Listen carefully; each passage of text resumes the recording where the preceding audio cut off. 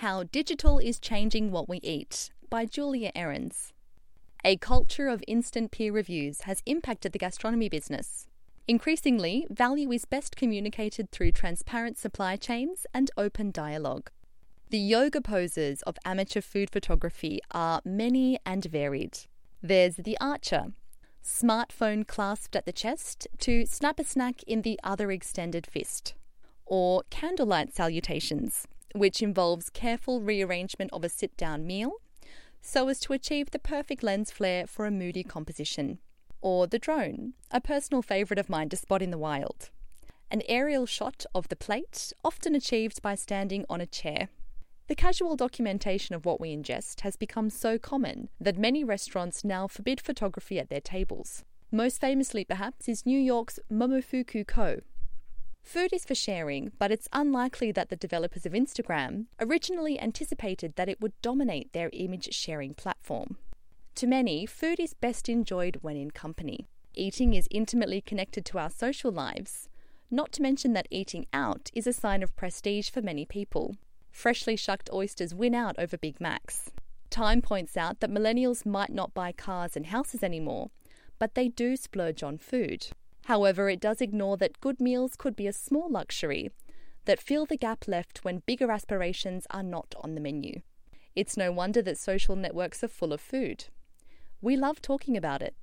Like any industry, gastronomy is constantly evolving its production lines and supply chains. Many food chains provide digital menu tablets, and Pizza Hut has floated a concept for an interactive dining table. But the technology already in the hands of customers has brought significant change through Foodstagramming and peer reviews. The sharing and crowd reviewing culture has put the industry under constant scrutiny. According to audience measurement service Quantcast, review site Yelp.com customarily tops 5 million unique international visitors per day. It also brought a fresh surge of democratization to the scene. Atmosphere and presentation still play a large role, but the hotspots of the past few years are often defined by carefully constructed casualness rather than starched tablecloths. One-dish restaurants and the ever-expanding street food culture further perpetuate that taste for simplicity. As a tool for foodie single-mindedness, the app Food Spotter has been around since 2009 to enable its users to globally find, track and share great dishes and great dishes only. Never mind the full menu or the side dishes in between. Digital hubs like Food Spotter or Urban Spoon have become almost as integral to the dining experience as the tables we gather around. But do those extra presences around the hob spoil the stew? A fully automated machine that can chuck out 400 artisan burgers an hour power charges supply. But networked eaters have caused restaurants to become considerably more laid back, shaking up ideas of what constitutes value in a dining setting. Networked eaters have impact on the supply because their amplified voices have a lot more leverage on its accountability. As the organic food sector keeps growing, and the slow food movement has taken root from Seattle to Shanghai, customers who stock their home pantry from the local farmers market want comparable access to information on their lunch breaks and date nights.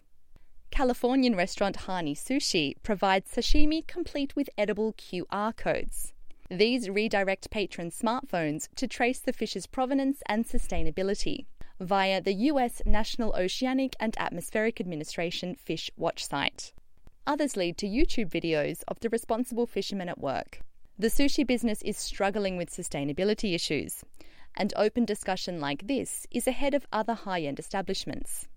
For years, the London branches of international Nobu restaurants washed their chopping boards clean of the questionable serving of endangered bluefin tuna by adding an asterisk on the menu that denoted the item as environmentally challenged, thus holding that they were merely fulfilling orders.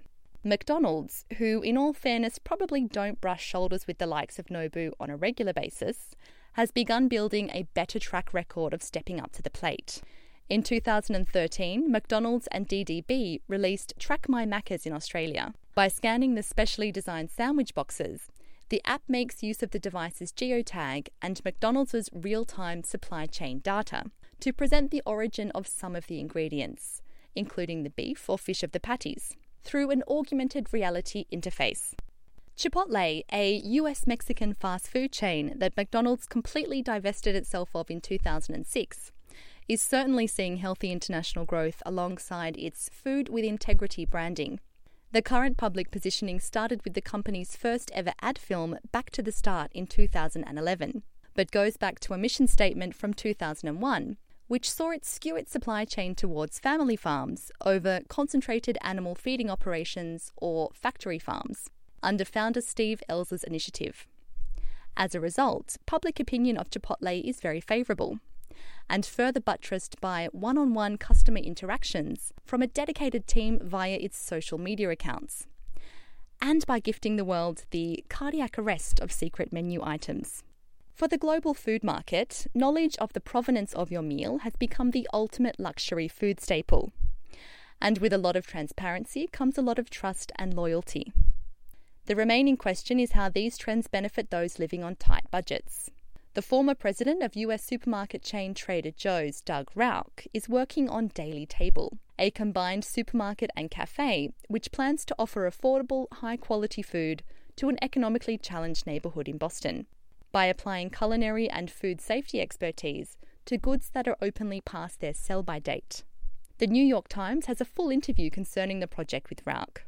The reality is that 1/3 of edible food becomes refuse across the US and Europe, and commercial best-before dates only add to that pile. If our elaborate information networks can distribute in-depth details on the perfect bowl of ramen, they can be put to work redistributing food and supplying it with a safety layer of information on its lifespan.